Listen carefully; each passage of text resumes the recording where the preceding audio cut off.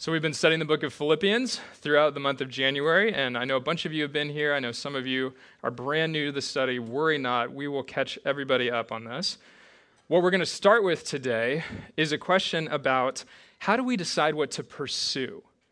How do you figure out in your life, as a grown-up now, maybe when you were a kid, how did you figure out what you were going to pursue? How did you know what you were supposed to study if you had the chance to go to college? How did you know what kind of work you wanted to go into? What was your vision for the good life, right? Everybody has a vision of the good life. What does the good life look like? How is that shaped? If you want to just take a minute, I'll be silent. We can just kind of think together. Who were some of the key people that helped influence what you have pursued with your life? I remember going up to my mom when I was getting ready to go off to college, and I said, Mom, I don't know what to study. Like, I saw the sheet with all the boxes you could check for your major, right? And I went to the University of Texas, tons of different options for your major. And I went, how could I even do this? What do I choose?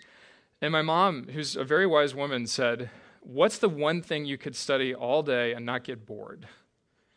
And so I picked English, I picked literature, I picked rhetoric and composition, this field of study that is still super valuable to me. That was a key moment for my mom to help shape something for me that I didn't really have a whole lot of wisdom to be able to accomplish on my own. Everybody has an experience like that, where someone said something to you, somebody saw something in you, and they said, you should pursue this, you should get after this. Usually it's a career, right? I didn't just trip and fall into this wonderful role that God's given to me. Some of you know, I thought I was going to go be a lawyer, and then I took the LSAT and quickly learned that was not what I was supposed to go do. For you, for others, it was, you need to be in business. You really have an eye for the marketplace. You really need to be a teacher. You really need to work in this field, this highly specialized field that so many of you work in. I'm sure for a lot of the engineers in the room, it was the first time you ever took something apart. Right? The first time you ever disassembled one of your toys or disassembled something and you went, I like this. I like how this works. That helped you identify something you're supposed to go pursue. Paul's writing this letter to the people of Philippi, and as we've kind of characterized them, they're not all that different than Eastsiders in a lot of ways. The people of Philippi were successful. They were largely well off, and they were very secure in this idea of citizenship that had been given to them, gifted to them, conferred upon them by the Empire of Rome. They were secure in their life, and they loved being Roman citizens. They were proud of that. And what Paul says to them over and over again in his letter is, that citizenship that you have, that's great, but there's a citizenship that's bigger. There's a place of belonging. There's a purpose. There's a mission for your life that is so much bigger than identifying with any one government, any one nation. It's your citizenship that's offered to you by Jesus Christ, that you belong to him. And some of the ways that we've talked about this throughout this sermon series is that when your citizenship is in the kingdom, you recognize things like the way up is down. That when Jesus says to his people, you want to become great, you must become a servant.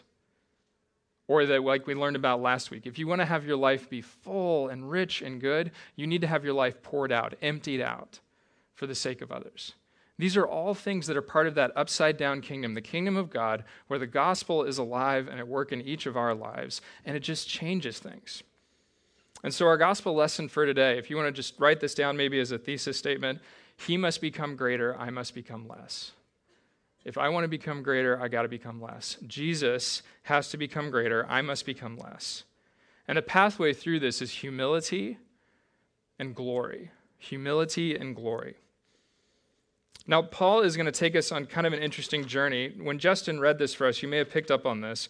There are two different bodies that he's talking about. And we're not talking about bodies like on a table in the morgue.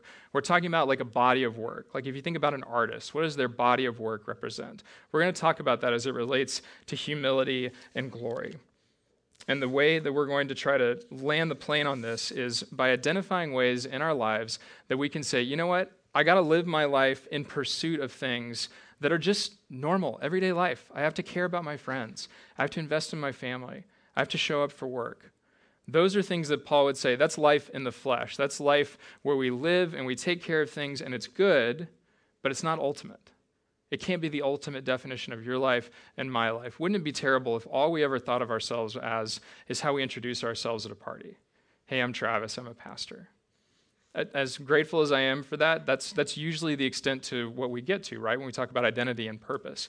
Paul's calling us to something bigger. He's also calling us to this life in the Spirit, which is another one of his big themes throughout his writing. And we're going to talk about what that looks like. So to kind of set the context for today, Paul's writing this letter to the Philippians. And if you want to turn in your Bible, we're going to be mostly in Philippians chapter 3. The context for this, like I said, very successful city economically. They were in a part of the Middle East at the time, kind of in modern-day Turkey, where they weren't super close to the ocean. They weren't necessarily a port city, but they were just back enough a ways that they could really benefit from all the traffic in the Mediterranean. Their economic success was largely derived from that. They were kind of on their own. They were sort of an independent city, nation state, we think. And then the Romans come through, and this is so interesting. The people of Philippi say to the Romans, get in here. Like, we want you to conquer us. Like, come on in, right? I mean, it kind of feels like a Mel Brooks movie or something, but they're welcomed in to be the conquerors of this city. And then the Roman Empire starts to look at the strategic value of Philippi and goes, oh man, we don't want to let this city wiggle off the hook. We don't want these people to be unhappy. We want them to stay committed to the Empire of Rome. And so what do? They bless the people of the city with citizenship, which they didn't earn. It was just given to them. So they were entitled to voting. They were entitled to all the other things that came along with Roman citizenship. And they were very proud of that. And Paul talks about this in his letter.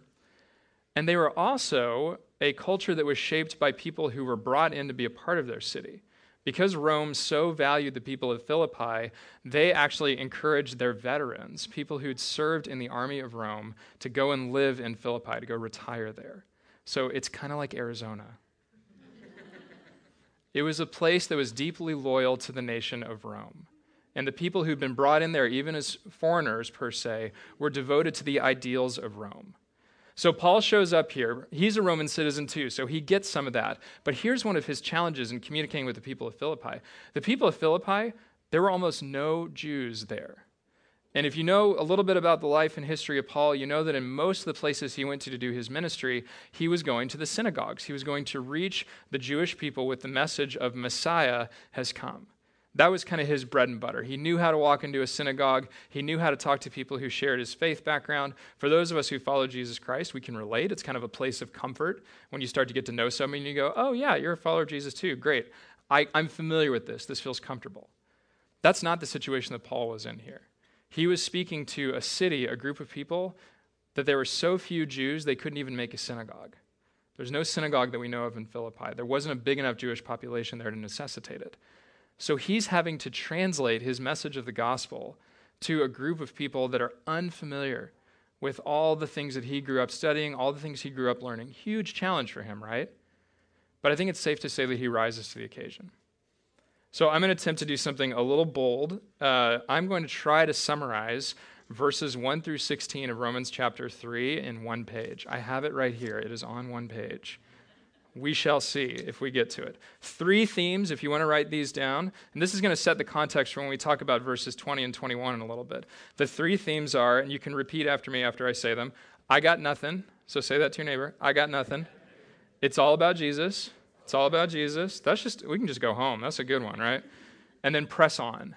Press on. Not nails. Press on. Persevere. First, I got nothing. You can say that one more time. I got nothing. We see this theme in verses 1 through 6. I won't read this in detail for us, but if you kind of want to block that out, summarize it, read it later on. Paul starts out by warning the community at Philippi, watch out for people that aren't telling you the truth. Watch out for people that aren't telling you the truth, because if you know the truth, you are going to live into things that actually bring life. And you don't put your confidence in things that are going to bring you death. Paul knew the way to life because he had the way to life knock him off his horse and change his life forever. When he was converted, when he was changed, he had an encounter with Jesus Christ that showed him that he had nothing. He literally had nothing. He became blind for a little while. He was dependent on other people. He had to give up this sort of like robust self-sufficiency that would crush most of us in the West. And he had to learn a new pathway for his confidence. And we talked about this a few weeks ago. But if our confidence is in our job, what happens when our job goes away?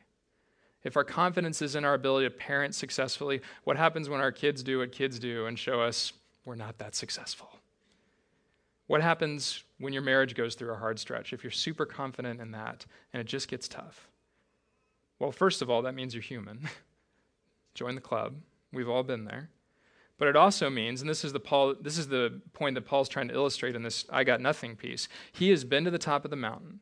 He has gotten every credential, every pedigree you could imagine. He had degrees on top of degrees. He had everything he could have needed to be successful in one way of life. And after his conversion to Jesus Christ, he looks at that huge mountain of all the stature and all the things that he had, and he says, it's okay. I don't need it. I actually count that as loss. He uses an accounting term to say that is loss. That's in the ledger on the loss side. What's in the ledger on the gain side is what I've been given in Jesus Christ. Have you ever had that happen where you reach a point in success, you've just conquered this huge project at work, you've gotten through a tough season with your kids, and you look around and you go, okay, that's it. It's over. And there's this kind of a letdown to it, right? Part of my conversion story, part of how I came to faith in Jesus Christ was I spent a good year of my life in high school pursuing the three things that I thought were the most valuable things I could devote my life to. My girlfriend, getting my letter jacket, and good grades. And we can all laugh at that, but there's adult versions of that too. And I got to the end of that year pursuing those three things, and guess what? I felt pretty empty. I didn't feel like I had it all together. I'd accomplished my goals. I had maybe a similar mountain to what Paul had. I still have my letter jacket hanging in a closet somewhere. But I felt like I had nothing. And it was in that moment that I was able to have a conversation with my youth leader, someone who loved me, who loved Christ, and I could ask the honest question, which is a theme for us today. Don't be afraid to ask the honest, hard question. Don't be afraid to wrestle with doubt. I could ask it of my youth leader, why do I still feel empty? I did all this good stuff. But Apostle Paul says the same thing. I had this mountain of good things. I still felt empty. Why? And the answer is, we need Jesus Christ. He will make us full. So that's I got nothing. Now let's talk about the next part. It's all about Jesus. Turn to your neighbor and say that, please. It's all about Jesus.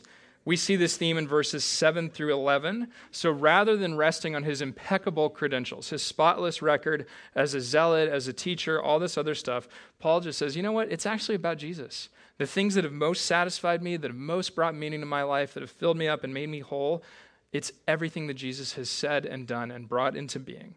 That's why our theme today is so vital. He must become greater, I must become less. I think Paul would have given a hearty amen to that, even though it's John, Jesus' cousin, who said that. Everything that matters, everything that holds weight, everything that lasts for the long run comes back to Jesus and is somehow shaped and formed through him. It is all about Jesus. Now the last part, press on. Can you say that to your neighbor, please? Press on. Press on. We see this in verses 12 through 16. He's talked about his credentials. He's talked about how he considers it all loss. And then at the very end, he says, I still have a lot more to learn. I'm not done growing yet. I'm not done in what God is trying to do in me. I'm not done in my work for the church. He says he still has plenty to learn. And this is the first hint of one of our most important themes for the morning, and that is humility. There's a wonderful book by a man named John Dickinson who crafts this theory that until humility came on the scene through Jesus Christ, humility was not a virtue. It was something to be mocked. In the ancient world, if you were humble, you were going to get trampled and run over. But the guy's thesis in this book is humility was actually made into a virtue through the life of Jesus Christ. That Jesus showed how a humble person can conquer anything and can go to the cross and can be resurrected. And Paul, I think, would agree with this and say, it's so vital for me to stay humble and stay focused. That's the ongoing challenge. And he says, I'm going to press on toward that. Okay, that was your one-page summary of verses 1 through 16 and one of the most important chapters of the Bible. You're welcome. So what's the point? The point is that this whole build-up in the beginning of chapter 3 is pointing towards something greater. And Paul talks about it right after this section. The translation that I'm using this morning is the NASB, and he says this, the prize of the upward call of God in Christ Jesus.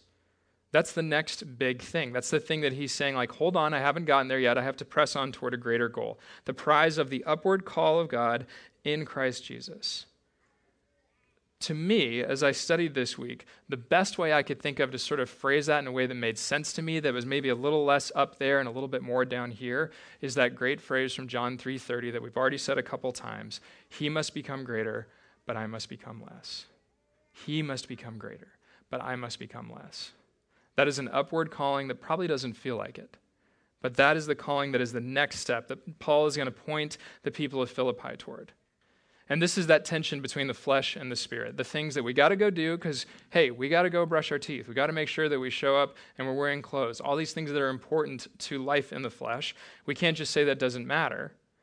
But we also can't just say, like, I got to go be spiritual all the time. I got to go do all this other stuff. Paul isn't saying that. Paul is saying that the pathway to that, the pathway to living attentive to the things of the flesh, but deeply devoted to the things of the spirit, is through Jesus Christ and through him becoming greater in our lives. And my own whatever, my own ego, my own pride, my own sense of wanting to look like I know what I'm doing, all that has to die. All that has to get smaller so Jesus can get bigger. That's the upside down kingdom. That's the way up is down. You want to become great, become a servant. You want to have a life that is full, watch it be poured out for the sake of others. It is not about being perfect. It is about watching Jesus become greater so we can become less. Eastern religions would say you got to find a balance between the flesh and the spirit. You sort of have to get those two things squared away. Jesus says, just come to me. Just come to me and I will square it all away. So that's the promise. Now let's talk about how this promise is carried out. This is where we're going to go back to verses 20 and 21. So if you want to go there with me. I just found the NASB translation to be a lot more helpful this week, so that's what I'm going to use as we talk.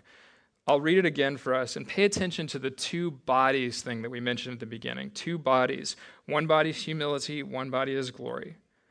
For our citizenship is in heaven, from which we also eagerly await a Savior, the Lord Jesus Christ, who will transform the body of our humble state into conformity with the body of his glory, by the exertion of his power that he has, even to subject all things to himself. Let's just talk about that word humble for just a minute. That word in the original language could also be translated humiliation or depression. Now let's hold on to that for just a minute, because those are two very negative, very difficult words in our time. But think about how that could be construed through the lens of the New Testament. Think about it how humility, like I was talking about earlier from that guy's book, could be seen as a virtue. That same word pops up twice earlier in the New Testament in the writings of Luke. If you want to turn there with me, I invite you to turn to Luke chapter 1 with me. And then we're also going to look at Acts chapter 3. This is so interesting, you guys. These are just parts of the Bible that I just kind of geek out over. Luke chapter 1. This is another use of the same word that Paul just used about a humble state. And it's sung by Mary, the mother of Jesus. This is Luke chapter 1, starting in verse 7. I'll read through verse 48. This is the Magnificat. This is the song that Mary sings after she finds out that she is going to give birth to the Savior.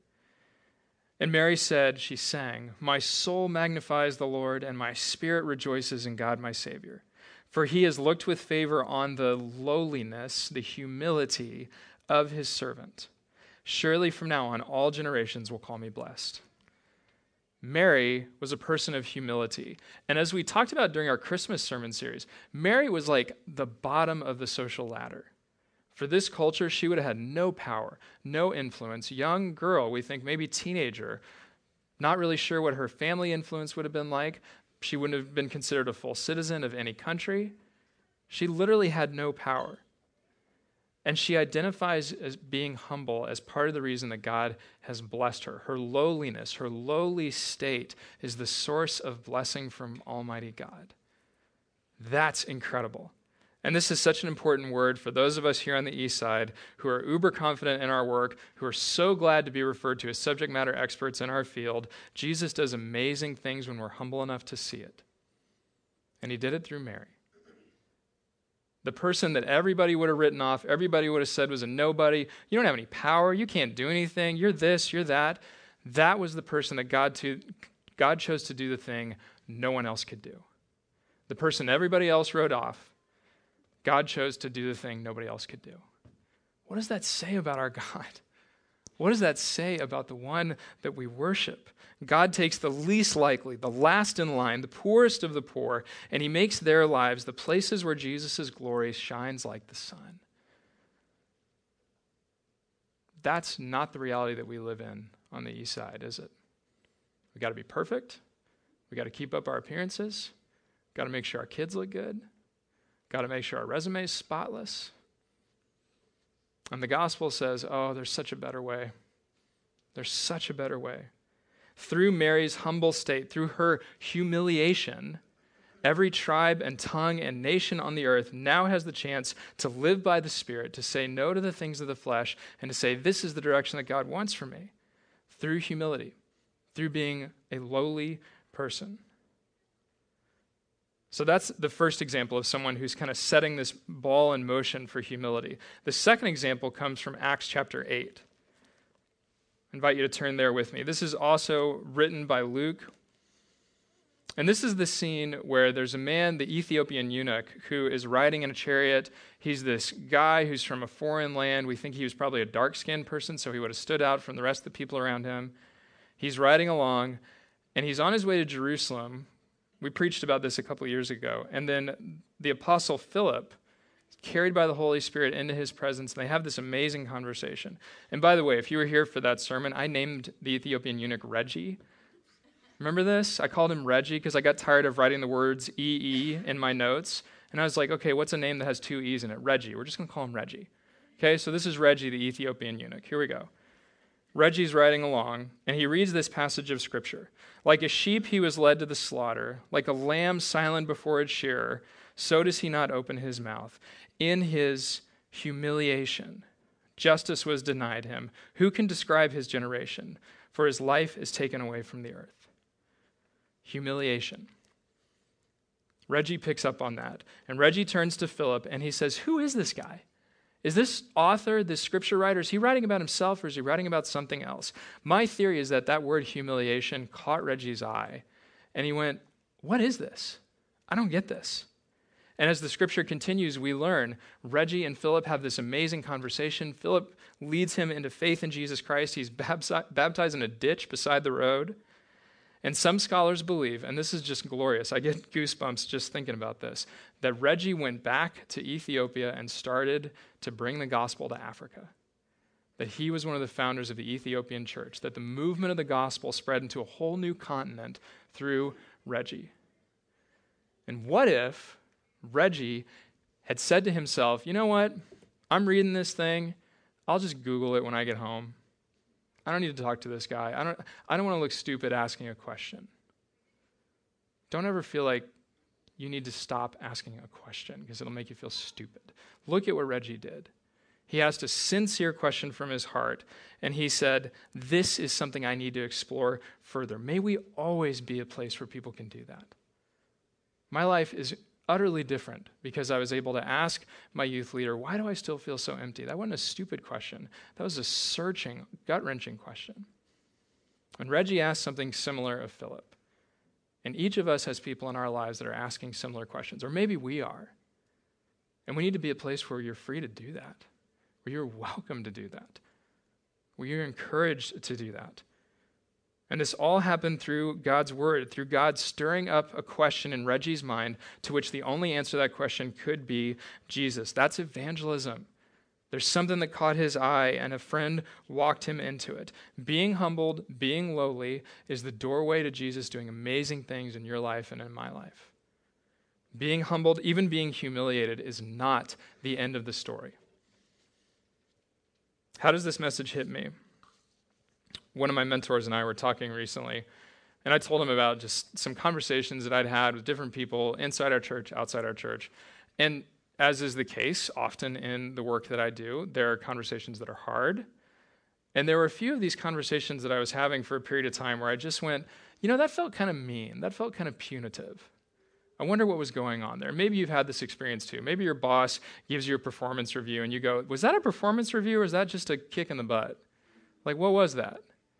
Or maybe you have a relationship in your household, you've got a kid that's really just, throwing you for a loop right now, and you're going, this kid's just brutal. Like, all he's doing is just pointing out things that I don't like about myself, and my kid's noticing these things about myself. Like, what is this?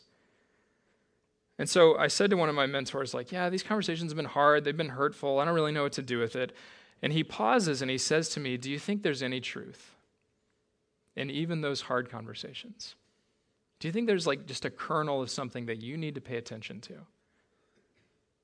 And I hadn't thought about it that way. And that's not to say that everything that was said to me in any given moment is all true. Is there a kernel of truth in the criticism that you're hearing right now in your work? Is there something that you need to pay attention to when someone just unloads on you and they blast you and know it's not justified, but is there something in that that you can learn from, that can shape you? That's what people who are possessed by this call to humility are all about. Listening for the word of truth, paying attention to it, just asking the question, having the courage to ask the question, I think there's more to it here. Do not give your pride any more real estate in your heart, Eastsiders. Don't do it. I've been doing it and it sucks. No more room for pride. No more territory for pride in our hearts. Amen? Let's move away from that. Criticism hurts, but it is a huge opportunity to move away from our pride. So if you've got a conversation coming up this week at work that you know might be hard, start praying. Start asking God, God, prepare my heart for some of my pride to die. If you become greater and I become less, it's a win. I think increasingly as we step into those places in the marketplace, when we're coaching, when we're teaching, when we're doing all the things we've been called to do, if we have the humility to admit that we still have more to learn and that even the worst criticism that's leveled at us, there might be something in that that's truthful. Gosh, wouldn't our world be different if our discourse and our dialogue looked like that? I think it could be. So that's the body of humility. Now let's talk about the body of glory. The phrase that Paul uses here, Jesus is promising that he will transform the body of our humble state into conformity with the body of his glory. This is a just really complicated series of words, so I'm just going to try to break it down a little bit for us. First, he talks about how he will transform. Guys, that's a promise. That's a future tense verb. And when we talk about Jesus doing things, there's no action that Jesus brings that will fall short of what he intends. There's no action or activity that Jesus is doing in your life or in my life that's somehow not going to come to fruition like Jesus wants it to be. He's going to make it happen. He's going to get it done. If he says, I'm going to transform your body, he's going to do it. But then he talks about conformity. And what does that conformity piece mean? Well, to conform means to be similar or identical, to obey customs or standards. If you went to middle school, you learned about conformity real quick, right? When I got to travel to Uganda a couple of years ago with my former church, I learned that foreigners, when you go visit certain places in Uganda, are expected to wear pants. You wear long pants. If you're a woman, you're expected to wear pants or a long dress because showing any part of your legs is a no-no. Sorry if I offended anybody whose legs aren't covered today. In Uganda, that's the culture. That's what you're expected to conform to. So even though it was hot as blue blazes there, I wore pants every day. Now that's an easy, kind of superficial conformity. The question I want to ask us, I want to have all of us ask ourselves is, what am I being conformed to? What am I being conformed to? What are the values in the marketplace where I serve? What are the values of my office? What are the values of my neighborhood that over time I'm being conformed to, my kids are being conformed to, my spouse is being conformed to, and are they good? Are these good values that we're being conformed to? You can't be expected to conform to something if it hasn't been made already. Something has to be out there that we are being held up against and evaluated against. And that's where our sermon series on the spiritual disciplines from last fall can be so helpful, because it helps us conform to what God is doing through Jesus Christ. It helps us conform to not activities, not doing stuff, but it helps us conform our character to the way God wants us to be shaped through prayer, through reading scripture, through simply practicing, creating space to just meditate and listen for God. I had a very, very, very busy person come up to me the other day who's part of our church and just say, hey, that Rule of Life sermon series, that card, that has been changing my life. I am so thankful that we did that. And if you're not sure what I'm talking about, we have some of these cards on the welcome table. They're just suggestions about spiritual disciplines for ordinary people. That's how we are conformed, shaped, molded, not by outside forces that are going to come and go, that are just the trend of the day. That is how people who follow Jesus can be conformed to something greater. And it's the greatness of Jesus. It's the glory of Jesus that we are being conformed to. And you get to be a part of Jesus' glory when you come to worship. You get to be a part of Jesus' glory when you and your small group go serve. You get to be a part of Jesus' glory when you teach kids and you have kids come up to you and say things like, the Holy Spirit helps people follow Jesus, which I got to hear from one of our kids a few weeks ago. He just ran up to me and said, the Holy Spirit helps people follow Jesus. And I just went, okay, we're done. We can all go home. Because if that kid knows that truth, we're good. The future's in good hands. What is the theme of your body of work? What are you being conformed to in your professional life, in your married life? And can we invite one another to be a part of something glorious? I think we can. I think there are two things coming up that we need to be a part of. We're going to welcome our friends from Paradise Baptist Church here for dinner and for worship on February 25th. That is an amazing night of the kingdom, where we see women and men, different races, worshiping together in one spot, and it's awesome. And I want us all to start thinking and praying about that night. Who can we invite into that? Because that is a vision of God's glory and God's glorious kingdom that is very rare. And as a friend of mine said to me this week, our city needs Bethany and needs Paradise to keep moving ahead in our friendship. And I want every one of us to be a part of that and invite someone into that. That's one upcoming moment of glory. Another upcoming moment of glory we all know, if you've been around church, is Easter. It's April 1st this year, so we'll have tons of April Fool's jokes that day. It'll be great. But invite someone to be here. Be a part of Easter. Easter is a huge front door. It's not the only way people get connected to the church by any means, but it's a huge opportunity. So put that on your calendar if it's not already on there. February 25th, Paradise, April 1st, Easter. We're going to move toward the glory of God in those moments in some powerful ways. And as a church, one of the things we have to remember about glory is that it's not ours. It belongs to Jesus. Paul talks about this in the passage. But we get the opportunity to host, exemplify, exude elements of God's glory when we worship together. I love hearing y'all sing. I love being the pastor of this church because we get to participate in God's glory together. It's an amazing thing. And that's what we get to invite others into. So I hope you'll be considering that with me. When we live into the calling that Paul puts out in front of the Philippians, to live by the Spirit, we're not saying the things of the flesh don't matter. We're saying we want to be a people that are about these things, that are about humility, that are about pointing others toward the glory of God. We can do it better in community than we can by ourselves. And someone's life is going to be changed because you and I look at humility and we look at glory differently. These are Jesus' gifts, and yet they're not just for us. I would argue that they're for people who aren't here yet. Asking the question of conformity isn't just for you when you go to work. It's so you can set an example to the people around you that's different. A few years back, I was hiking one of my favorite spots. It's a trail off of I-90 that you've probably seen, Denny Creek. It's just a great hike. It's actually kind of a holy place for me because I'll go by myself and I'll just, have my backpack with some food and my Bible and a journal. I just go get away for a day. So I'm hiking there 2 summers ago. I get done with the hike. I'm coming back to the parking lot. It's all dusty and brown because it's summertime. And I see a group of boys, probably a half dozen of them or so, over on the other side of the parking lot. And they look like middle schoolers. And they're, goofing around and doing things middle schoolers do. And I looked away from it. I can't remember what I did. I think I pulled something out of my backpack and looked away. And when I looked back, there was one boy standing by himself. And the other boys had disappeared. I didn't know where they went. But you know that feeling after you've seen something happen and you go, I think there was an argument. I think something just went down. Right? Like you come in the room and people are all kind of sitting there and they're just like this. It's kind of like that. Like I felt like something had just gone down. And so I walk up to this boy and, he's like up to here on me, right? Like just this little pipsqueak of a middle schooler.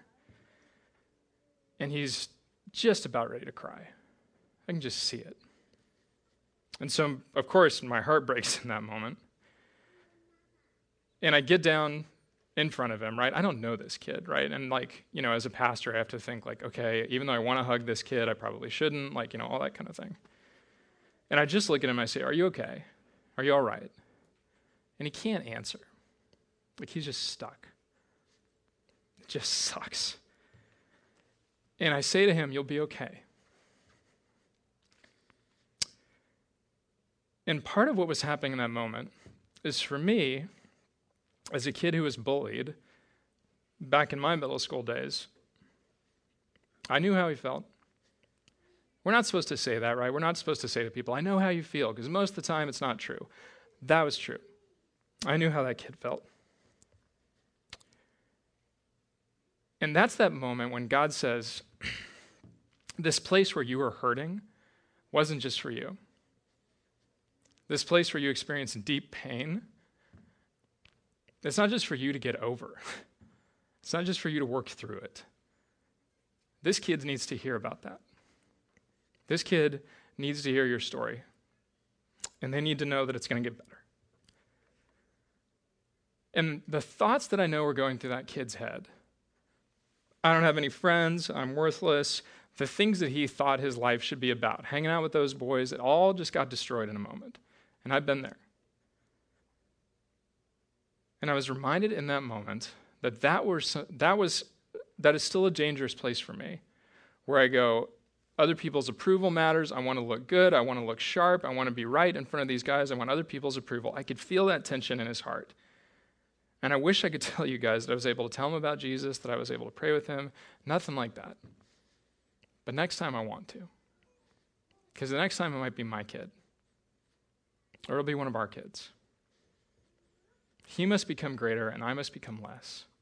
For that boy, he was experiencing something that he thought was really great and not being great.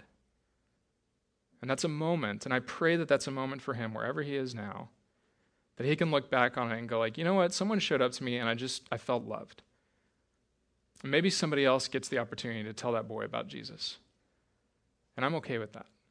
Maybe somebody else gets to come into his life and say, no, it will be okay, and here's why it's going to be okay. Because in Jesus, all of his promises are true. And what he desires to heal you and I from, this is our challenge for the week ahead. The places of our deep brokenness and pain are the places where God is calling us to be humble and calling us to do something for his sake. And we need eyes to see it and ears to hear it and hearts that are willing to be a part of it. So take your stories this week, Eastside. Take your places of brokenness. Don't be afraid to ask a hard question, and don't be afraid to let somebody into that place where they need to see the humility of Jesus so that they can be led into the glory of Jesus. I'm going to invite the band to come join me up here. And as a way to respond to this message, to this time, we're just going to reflect on some scripture together. I'm going to ask the video team to put Psalm 131 up on the screen. It's a short psalm.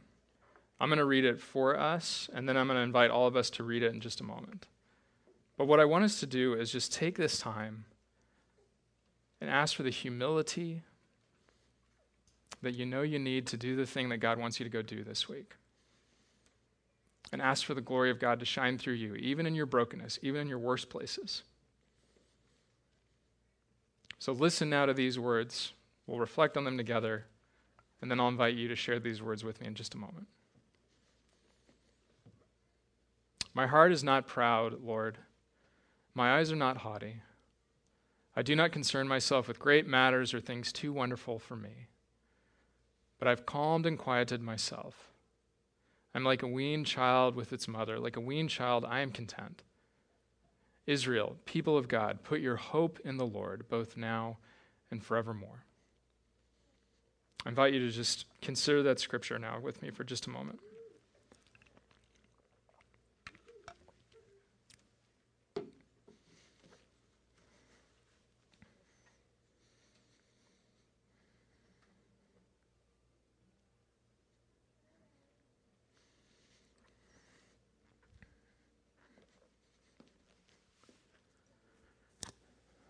I'd like to invite you to stand and read these words together.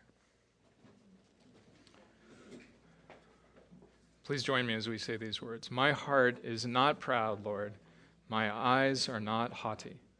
I do not concern myself with great matters or things too wonderful for me. But I have calmed and quieted myself.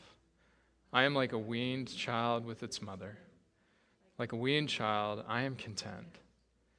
Israel, put your hope in the Lord, both now and forevermore. Jesus, this is our prayer.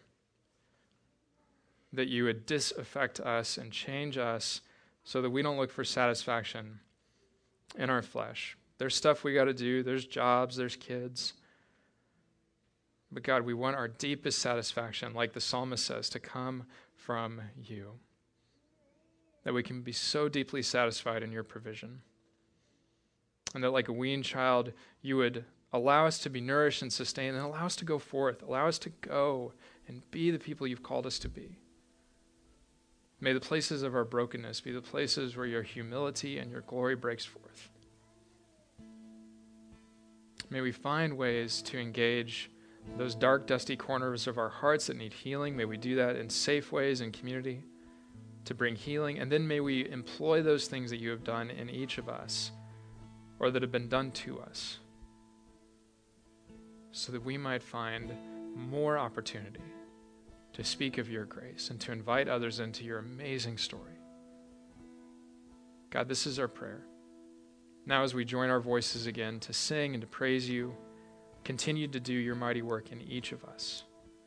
We ask this in the name of Christ. Amen.